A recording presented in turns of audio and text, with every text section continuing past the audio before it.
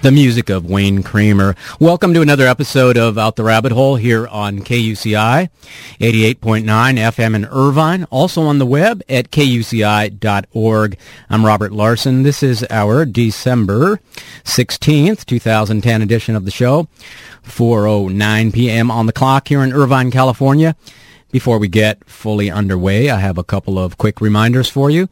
First of all, the opinions expressed on this program are not necessarily those of the KUCI staff or management or the UC Board of Regents. And if you want to give me some feedback on the show, I always appreciate that. You can email me at rglarson@kuci.org, or you can catch me on Facebook. That's facebook.com/rglarson. It's easy with the current state of affairs in the world to become a bit discouraged about prospects for solving the many massive crises that beset us. But perhaps we're missing something here. Maybe the situation is more hopeful. A convincing argument is made in that direction in a new book called Next Generation Democracy: What the Open Source Revolution Means for Power, Politics, and Change. Our special guest today is the author of that book, Jared Duval. He is a fellow at Demos, a New York think tank. From 2005 to 2007, he directed the Sierra Student Coalition, the national student chapter of the Sierra Club, and the largest student environmental organization in America.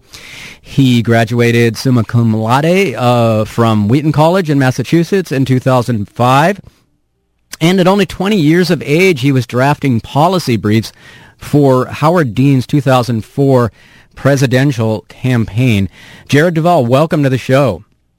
Thanks, Robert. Nice to be with you. Yeah, it's good to have you. I've been inspired by reading your book, and as I said at the top of the show there, sometimes it's easy to become a bit discouraged, and I found a lot to be hopeful for there. So for our listeners who don't know, explain what is open source and what you mean by the open source revolution. Open source first came to public attention in the mid-1990s with the Linux operating system. It was developed by a young computer programmer, Linus Torvalds, who was 21 years old at the time. And basically, he had the initial workings of the heart of an operating system, and he released that code to the public rather than keeping it proprietary and a kind of a private project. And he invited anyone in the world to access his code, to improve upon it, to add new pieces, and in this very global, collaborative, participatory way, developed an operating system that runs computers now all around the world. Actually, 450 of the world's fastest supercomputers, of the world's 500 fastest supercomputers, now run the Linux operating system. And it was a first glimpse that we can create things that not only work, but are in many cases technically better than the more centrally managed, top-down hierarchical projects like the way that Microsoft creates operating systems, for instance. And from there, we then saw Wikipedia, the world's largest collaborative project in human history. Anyone who wishes to can go on and contribute information, help write articles, a free encyclopedia that's available to anyone with an internet connection. And so I think the timing, you mentioned the scale of our challenges. We've been able to see, thousands and thousands of people come together to create these projects online. And I think what is an interesting question that I explore throughout Next Generation Democracy is, can we take that same approach and that same ethic to solving public problems, not just to creating an operating system or creating an encyclopedia, but in the very way that we go about social change organizing and the way that we practice democracy to solve our public problems. So this open source revolution is a thing whereby, as opposed to how we're used to things being this big top-down type of situation where corporate America or some other big entity is laying things down on us, and this is how it's going to be. This was more like self-empowering, people deciding for themselves collaboratively, this is what we want, this is what we like, this is what we need. And so now you're saying we need to apply that type of thing to our civic life, to our dealing with those huge problems that we are in the midst of. Exactly, because the core principles that underlie what open source is all about are transparency, participation, and collaboration. And there's no reason that those principles can't be taken from an online space into an offline way of solving problems. And I actually write about the leaders and innovators and organizations that are doing exactly that all around the country and the world right now. Yeah, can you give us an example of that? Well, my favorite one is what I open the book with in the first chapter. I write about Hurricane Katrina and the challenge of rebuilding New Orleans after that storm. And there's an organization called America Speaks that was founded in the mid-1990s with a mission of engaging citizens in governance directly. Their founder, an amazing woman named Carolyn Lukensmeyer, she had been the chief of staff to the governor of Ohio in the late 80s, and then actually went to the Clinton White House. She helped facilitate the first cabinet meetings at Camp David for President Clinton at the beginning of his first term. But she left the administration in 1994 because, as she told me in one of the many interviews we did together in her office, sitting in the West Wing at the nexus of all of these different levers of power, the legislation, the Congress, the executive branch, lobbyists, nonprofit organizations, the media, on and on and on. All of those sectors claimed to speak on behalf of the American public, but none of them wanted to engage citizens directly. And so what America Speaks does is takes technological innovations, things like telecasting and individual keypad polling devices, to enable what they call 21st century town meetings. In New Orleans, the way that this facilitation happened was that they had 3,000 people representative of that city's demographics by race, by income, by education. And everyone got issue briefing guides to read beforehand. They all sat at tables with a trained facilitator going through, issue by issue, the pros and cons of the decisions that needed to be made in terms of how to move forward and create a comprehensive rebuilding plan for the city. And in this way, deliberating together, citizens of New Orleans created what's called the Unified New Orleans Plan, which is the blueprint that enabled federal funding to finally start flowing. The mayor had tried an effort to come up with a plan for a year after Hurricane Katrina hit and could not build enough public support for it because he did it in this very closed-off, kind of detached, elite type of way that didn't engage people who really wanted to play a direct role in shaping the future of their city that they were returning to, or in some cases had never left. It sounds like what you're talking about is what we're going forward with some technology to go backward to something good that has been lost, a sense of community. And so using all this high-tech apparatus and things that we have, able to regain what is so hard to hang on to in many ways in our modern age, that sense of community, of feeling connected with others and having a common purpose and common aspirations. Is that correct to put it that way? I think that's exactly right. And one of the things that I write towards the end of Next Generation Democracy is that harnessing the approach of open source will not take our democracy in a totally new direction, but rather it will enable us to realize its fullest potential and of its original promise. I mean, we've had opportunities for direct democracy and deliberative democracy, since Athens, Greece, and certainly in New England, town hall meetings since the 1700s. But it was always limited by a lack of technology to allow many people to deliberate simultaneously together. And now we're being able to overcome that. And so I think the way you phrased it is exactly right, in that it's combining very old wisdom about the importance of democracy, a word that comes from two Greek words, demos and kratia, the people and power. Democracy is literally the power of the people. And now some of these 21st century innovations that allow us to participate in more meaningful, direct ways. This is Out the Rabbit Hole, KUCI in Irvine. I'm Robert Larson, speaking today with Jared Duval, and we're talking about his book, Next Generation Democracy, What the Open Source Revolution Means for Power, Politics, and Change.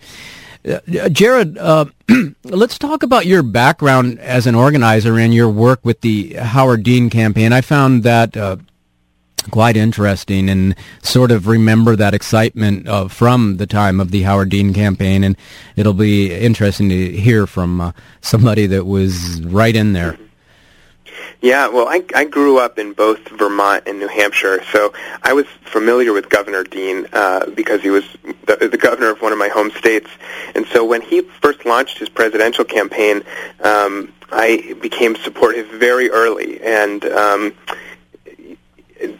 had set up to work as a volunteer on his campaign when he was, his name recognition was about 1% nationally, and ended up in his Burlington headquarters for the summer in between my sophomore and junior year of college, as this revolution in terms of what's possible in our politics now was really starting to take place. I mean, the Dean campaign was the first presidential campaign that showed that you can take on a party establishment by pooling lots and lots of small dollar donations together and really bring power back to the grassroots.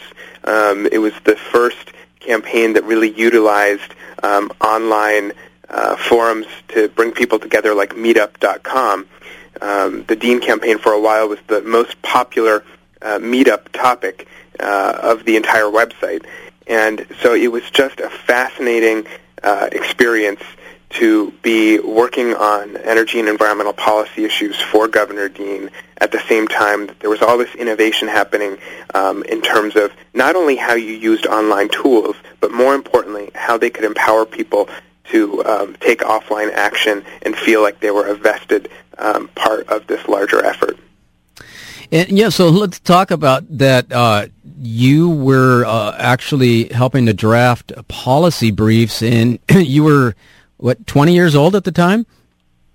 Yeah, that's the great thing about starting with the presidential campaign that, is not one of the front runners. I mean, it's amazing how I think that's been the story for generations now. Young people who are idealistic, who care about contributing, are able to volunteer on presidential campaigns and end up with some significant responsibility if you prove yourself and work hard.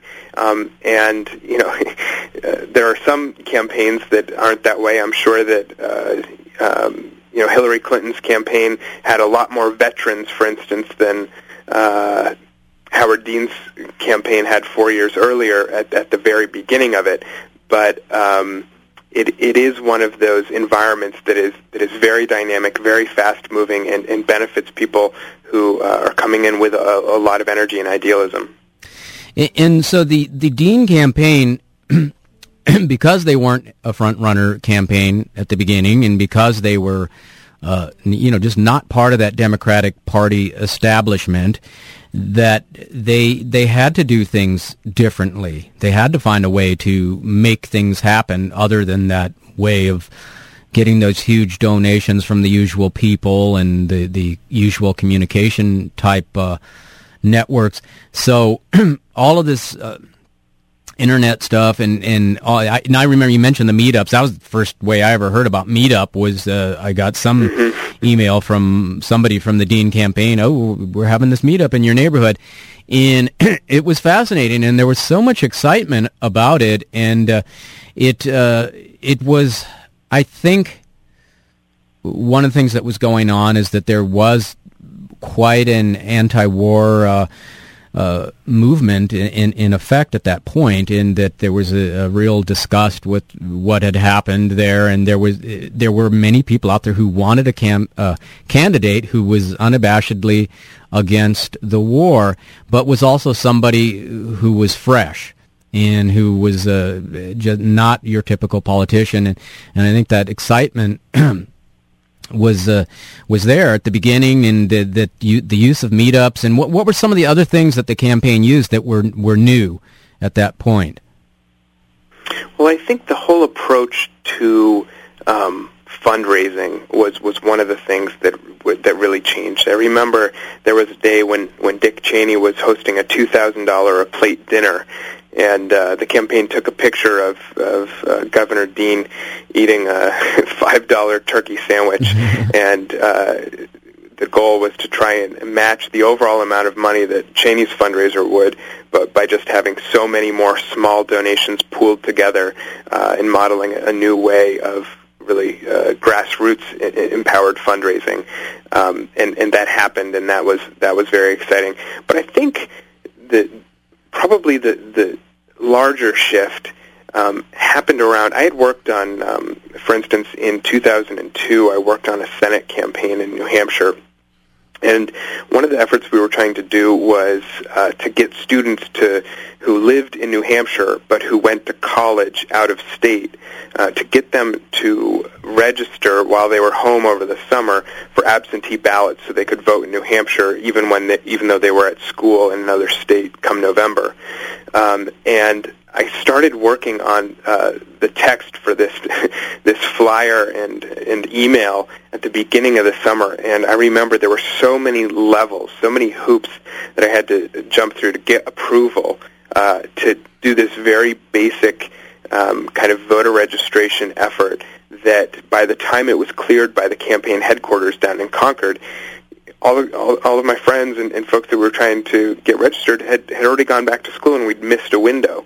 Instead, what the Dean campaign did was provide a larger vision, and certainly on big strategic questions, those were made by Governor Dean and by the campaign manager, Joe Trippi. But when it came to local organizing, it was really, we trust you.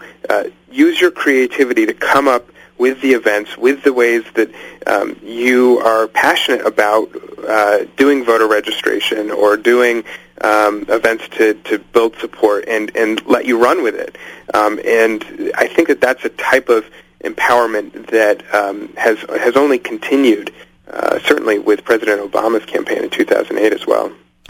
So was it kind of like a situation where you said they'd let you run with it, and you'd do this, and somebody else would do something a little differently, and somebody else would have another idea, and then the campaign would see which ones were bearing the most fruit and promote those types of strategies better? Is that kind of what happened? I mean, certainly through the Dean for America blog, really creative ideas that were kind of going viral were promoted so that other folks could kind of copy the innovation and the creativity. But it wasn't. I don't even think it was that managed. It was very decentralized. A lot of stuff happening that only folks in local communities really knew about it. I mean, it would be impossible for instance, the campaign manager or Governor Dean to know, everything that was decided on and that happened at those local levels. Wow, that's fascinating. Do you feel that the Democratic Party establishment at the time felt threatened by Dean or the way the Dean campaign was operating?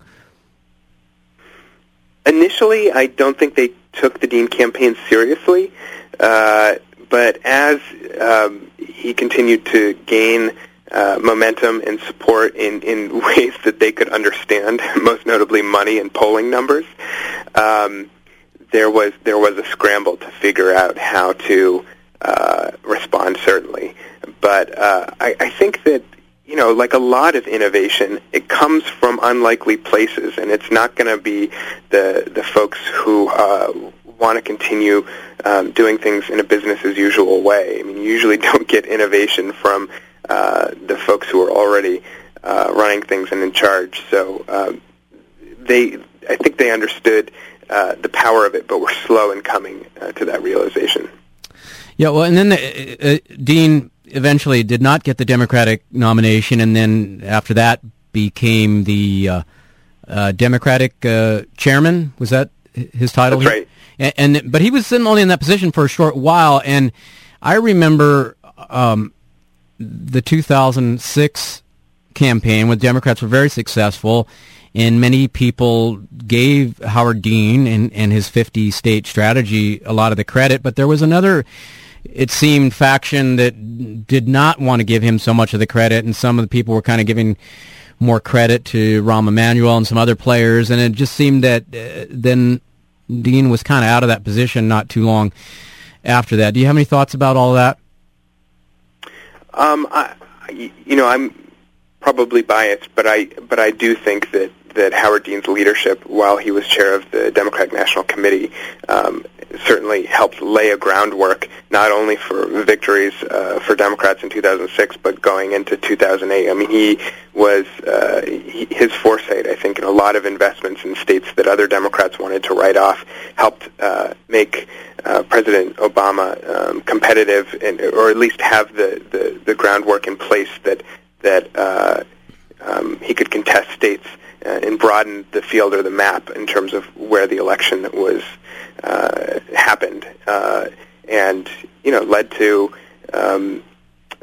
states being in play that folks wouldn't even consider a Democrat coming close, let alone win, like Indiana and North Carolina. Yeah, I think that's very true. I tend to agree with that, but I don't think some of the old guard Democratic establishment, I think, is still for some reason not wanting to give Dean and his revolution enough credit, and sort of have I don't know. He just doesn't seem to be. They're suspicious of him for some reason. That's just my thought. I don't know if you have any further insight on that, but is that about it? I think that one of the reasons that may be the case is that Governor Dean has always not just been someone to kind of toe the party line, but is someone who is very strongly in favor of major reforms in our country, and things that may go against the interests of the party establishment, both on the Democratic and Republican side. But I think that it's all the more necessary that we need leaders like him to be talking about how we can reform our government in very fundamental ways to address. Governor Dean has for a long time been an advocate of citizen-owned elections or public financing of elections to get corporate and union money. Not have that be the lifeblood of right. Campaigns, and have candidates be beholden to that, and that really does threaten the kind of business as usual old guard of the party headquarters. Yeah, I definitely get that feeling. This is Out the Rabbit Hole, KUCI in Irvine. Robert Larson here, speaking with Jared Duval, and we're talking about his book, Next Generation Democracy, What the Open Source Revolution Means for Power, Politics, and Change. So you talk a bit in the book about Web 2.0. What do you mean by that?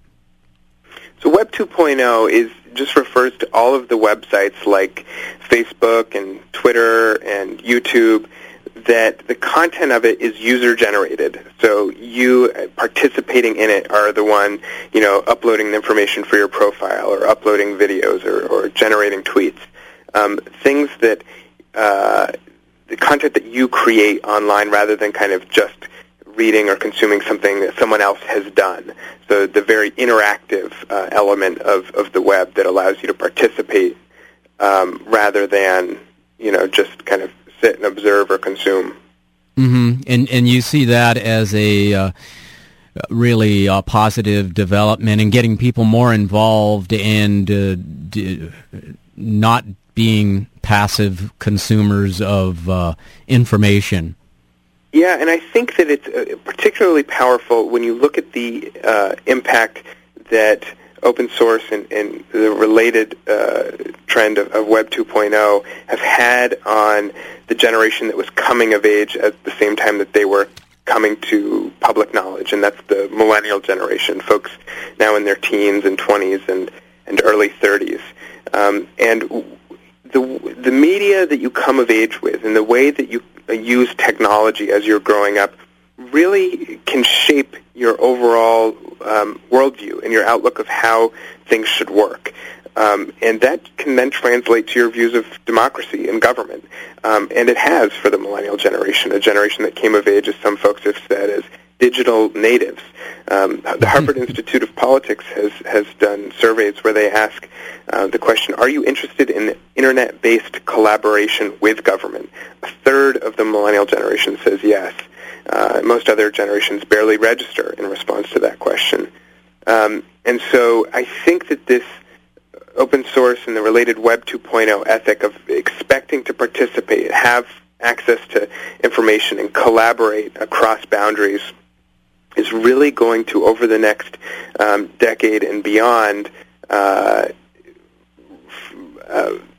call for some fundamental reforms in opening up government and decision-making so that we can benefit from the contributions, both in terms of wisdom and in expertise, and in terms of just the more practical, on-the-ground doing things that citizens have to offer and take policymaking really out of the kind of closed-off, dark-paneled rooms with lobbyists and whichever senator holds the key 60th vote. That is the trend that I think is coming, and that it can really help revitalize our democracy. Yeah, I know. When I was a young person, there was no internet. So, yes, the way I relate to all of this, even though I'm open to all of it and think it's great, the way I relate to it is much different than the millennials you talk about. And so it's like having grown up digital, all of this digital technology will have more impact on those who have grown up digital. Is that right?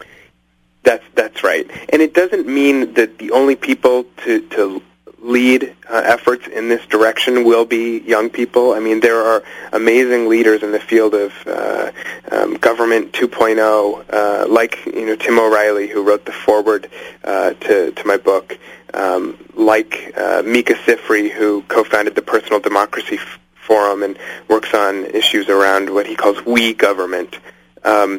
But it does mean that I think the natural base of support and the momentum to advance some of the efforts that these leaders are putting forward, who in many cases aren't millennials, but their base of support I think will increasingly be young people for whom this just seems common sense and the way that we have to go. We're speaking today with Jared Duval, and we're talking about his book, Next Generation Democracy, What the Open Source Revolution Means for Power, Politics, and Change. Jared, do you have any information you want to give out to us, any websites you want to mention, or any events coming up or anything of that nature? Yeah, the main website for the book is nextgendemocracy.com. It has links to my blog, links to upcoming events, a contact form if you want to be in touch via email. Everything happens through that site. There's also links to the Facebook page, Twitter, on and on and on. So Next Gen Democracy is the place to go if this sounds of interest to folks. nextgendemocracy.org? .com. Okay. And I think we definitely need to talk about WikiLeaks, since it is so heavily in the news now. What are your thoughts on WikiLeaks as an organization, and what has been the backlash to their recent leaks? I mean, I think, first of all, it's another example of, for good or bad, how the Internet is changing the balance of power and enabling people who get access to information to share it very quickly, very widely. And, I have to be honest that I'm conflicted about how I feel about WikiLeaks, because on the one hand, I think that it is important and that it is vital and good that some information gets out so that we can have an informed citizenry and we can hold leaders accountable if our policies are going wrong and if we know the impacts of what our leaders are doing. On the other hand, I do think that for folks who are serving this country or folks who are in other countries whose lives could be put in danger if very sensitive, confidential information is leaked irresponsibly, then I think that is the place that you need to draw the line in the sand about, transparency is good up until a point, but I think that there are some things that there's a reason they're confidential, and we don't want to put people who are serving this country in harm's way and put their lives in danger. And I have to be honest, I haven't read through the cables in full. I don't know if anyone has. There's so many of them. But my understanding is that it's mostly information that will not put people's lives at risk and that is, could be helpful to know, but that there are things in there that many in the intelligence and defense community are worried about. And I just think we need to be ever cognizant and vigilant about that balance between informed access to information, but also not putting people's lives in danger. Yeah, your point is well taken, and I think... But it is interesting to me, the sort of reaction to all of this, and my sort of opinion on that is that this is kind of really threatening what WikiLeaks is about, and not so much that anybody's going to be put into danger, but it's threatening to the establishment that they don't want this sort of information to be democratized. And I don't think even WikiLeaks is arguing that governments don't need some secrets. But at the same time, I think the stuff, some of that they are putting out there, is that, people really do need to know about this. We've been hoodwinked on so many different things. So some of this might have been out there. We might have actually been able to prevent the Iraq War or been able to prevent 9/11. And there are some people within the government who have actually even said that nobody's been put into danger by any of this. But I guess that's still open for debate. But there does seem to be this really emotional backlash against what they're doing, and I'm a little excuse me, a little concerned by that. And I know excuse me, I'm getting over a cold there, still got a little congestion. But and I know even Congressman Ron Paul has sort of come to the defense of WikiLeaks. So it's I think the truth's probably somewhere in the middle there. But I do think there is some good to be said about what they're doing. If maybe it does need some restraints on it. But we had a rather right-wing reactionary result to this 2010 congressional midterm election. This was driven to a degree by Fox News and right-wing radio. The thing that's interesting, though, is that the people influenced by that media are an older demographic, while the media you're talking about appeals to a much younger demographic who are definitely more progressive. So this certainly bodes well for a more progressive future, right? I think in the longer term, the millennial generation, the demographics are in the favor of the Democratic Party, just because, if you look at 2008, millennials preferred Obama 2-1 over McCain, 66 to 33%. And in this last midterm election, where the under 30 voters were the only age group to prefer Democrats, 57 to 40%. Every other older age group preferred Republicans. And if you're over 65, you prefer Republicans by 20 points. So there is this huge generational gap in support for the parties that I think boils down to the question of the role of government. For folks who are older, 4 in 10 people who are older than 65 report supporting the Tea Party. If you're under 30, that number is less than 1 in 10. Mm-hmm. And what the Tea Party professes it's all about is about the size of government. It's too big.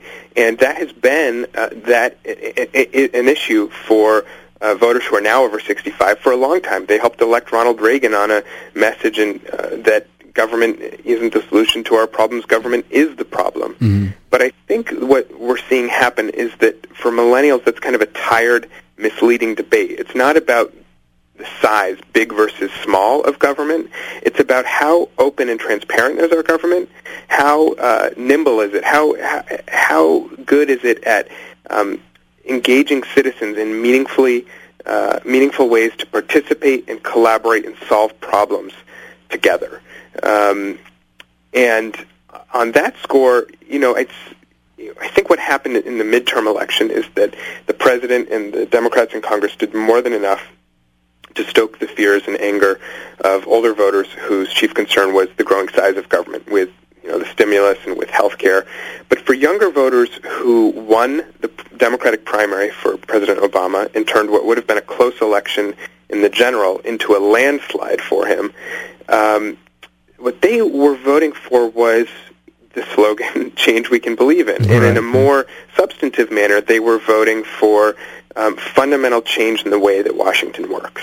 And there was this really telling exchange between the president and Jon Stewart on The Daily Show about a month ago, where Stewart said to him, if I can condense all the criticism of your administration into one main point, it's this, that you ran on fundamental change of the way that Washington works, and that hasn't happened at all. And the president basically said, that's right. I haven't worked on changing the way that change happens because I came into office facing an emergency situation where I just felt like I had to get as much done as quickly as possible, even if it was using kind of the status quo, business-as-usual mechanisms. And I think that disillusioned a lot of folks, especially when you saw the way that health care happened and the outsized influence of 8 health care lobbyists for every member of Congress. And so if Obama wants to reconnect to that promise and potential, I think he's going to have to go back to what originally motivated millennials, which wasn't a vision of a big or small government. It was a vision of a more open and collaborative and effective government that would engage us to solve some of the great challenges of our time. Yeah, and I think everything you just said is why many of these younger voters stayed home in 2010. So, yeah, if Obama wants to be successful, he's going to have to figure out a way to get those people back out in 2012. I mean, if we take Obama at his word that this is what he really wants to do, change the way Washington operates and wants more transparency and all of that, is it even possible for him to do that? Other than because I feel like there is this entrenched establishment that we can do something about, but how quickly can that be taken apart? So give me your thoughts on that. Yeah. That's a really fair question, and it's an important one. And one of I think there's 2 parts to this. One is that the president has taken a very hands-off approach when it comes to trying to work with Congress. I mean, the calculation at the beginning was let Congress do its thing on the health care legislation, and then we'll kind of come in at the end. And I think that there hasn't been enough of an appreciation for the power of the bully pulpit, the power of when President Obama first came into office to basically say, I was elected on a mandate with a mandate for change, and to actually try and pressure Congress and engage the American people to keep up the momentum post-inauguration. But on the other side of the coin, it's true that the root of the problem is really with the way that Congress works, and especially the Senate. I mean, if you just take the filibuster rule, which was used and abused more than any other session of the United States Senate last year, it allows senators you only need 40 senators, and because that's allocated by state rather than population, you can have 40 senators who only represent 7.5% of this country's population, and they can hold up anything that's in the broad national interest, as we've seen them do time and again, to kind of advance their own individual or state agenda. And I think that's really holding back our ability to make tough, important decisions for our nation. And there's a wonderful senator from New Mexico, Tom Udall, who's leading a rules reform effort called the constitutional option. I mean, the funny thing is, for all that we talk about the filibuster, it's nowhere in the Constitution. What is in the Constitution is that the Senate has the power to set its own rules and how it will operate at the beginning of every session.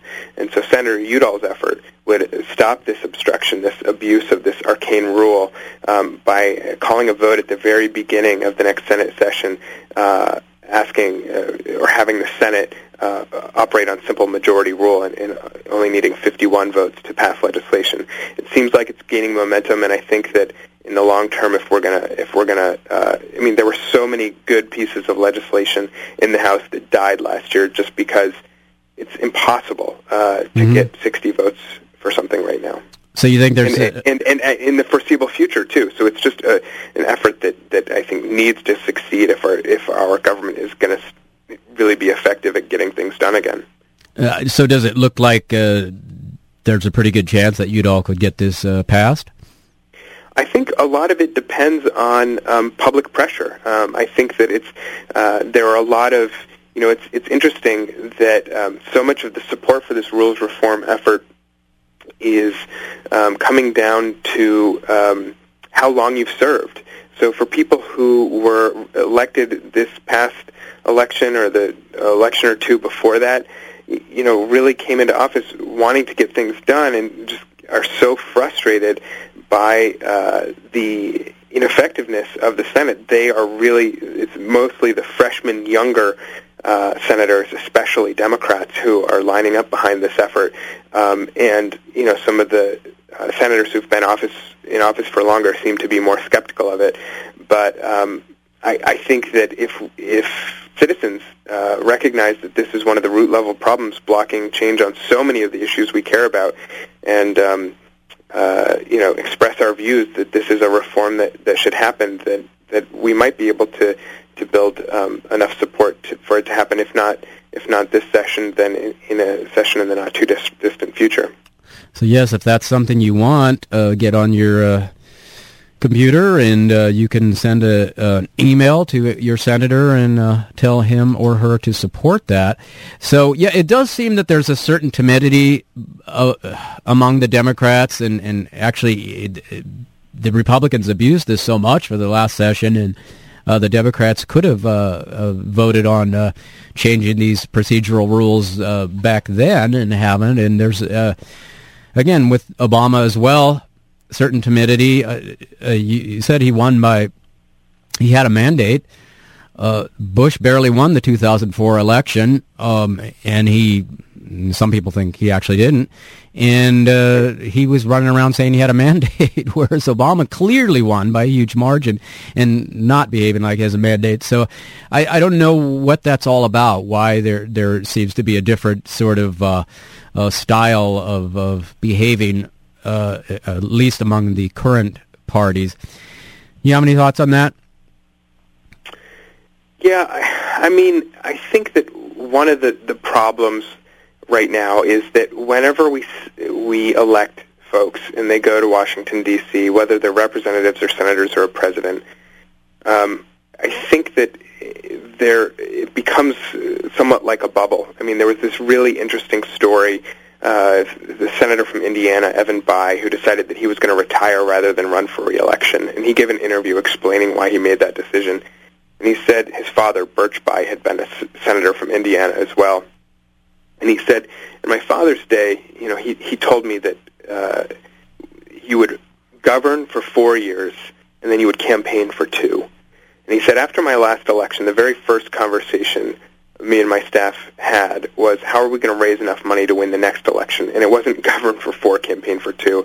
It was campaign and raise money for 6 years.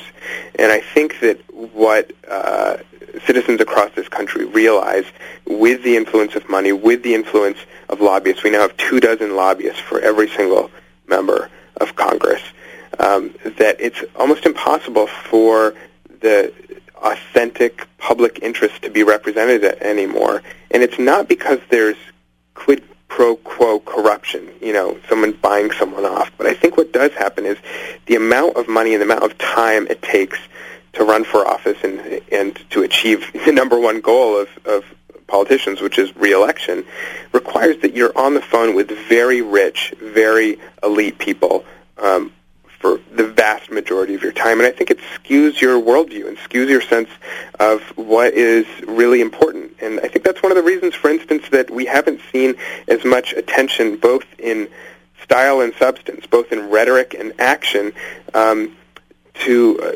terms of employment and jobs, because that's less.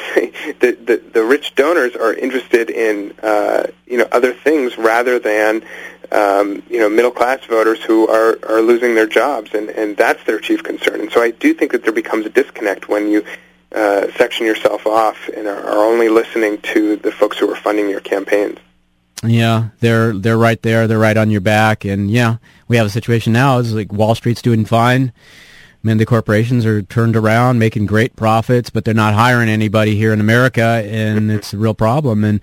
And I think what you're talking about in Next Generation Democracy is definitely things we can use to help turn that around, strategies, techniques. So we're just about out of time here. And, we're talking to Jared Duval, and the book is Next Generation Democracy, What the Open Source Revolution Means for Power, Politics, and Change. So, Jared, anything else you want to leave us with to make sure we kind of understand what it is you're talking about? Well, just on that last point, I want to emphasize that there are efforts to have clean elections, to have citizen-owned elections, and address that problem of corporate and union and private money determining so much of our public agenda. I would encourage folks to check out, for instance, fairelectionsnow.org. The Fair Elections Act would create a system of public financing for elections. It passed the House the last session. Surprisingly, right, it did not pass the Senate because of the threat of the filibuster, of course. But that's a good thing that's happening. There are states that are pioneering these clean elections laws: Arizona, Maine, the state I live in now, Connecticut.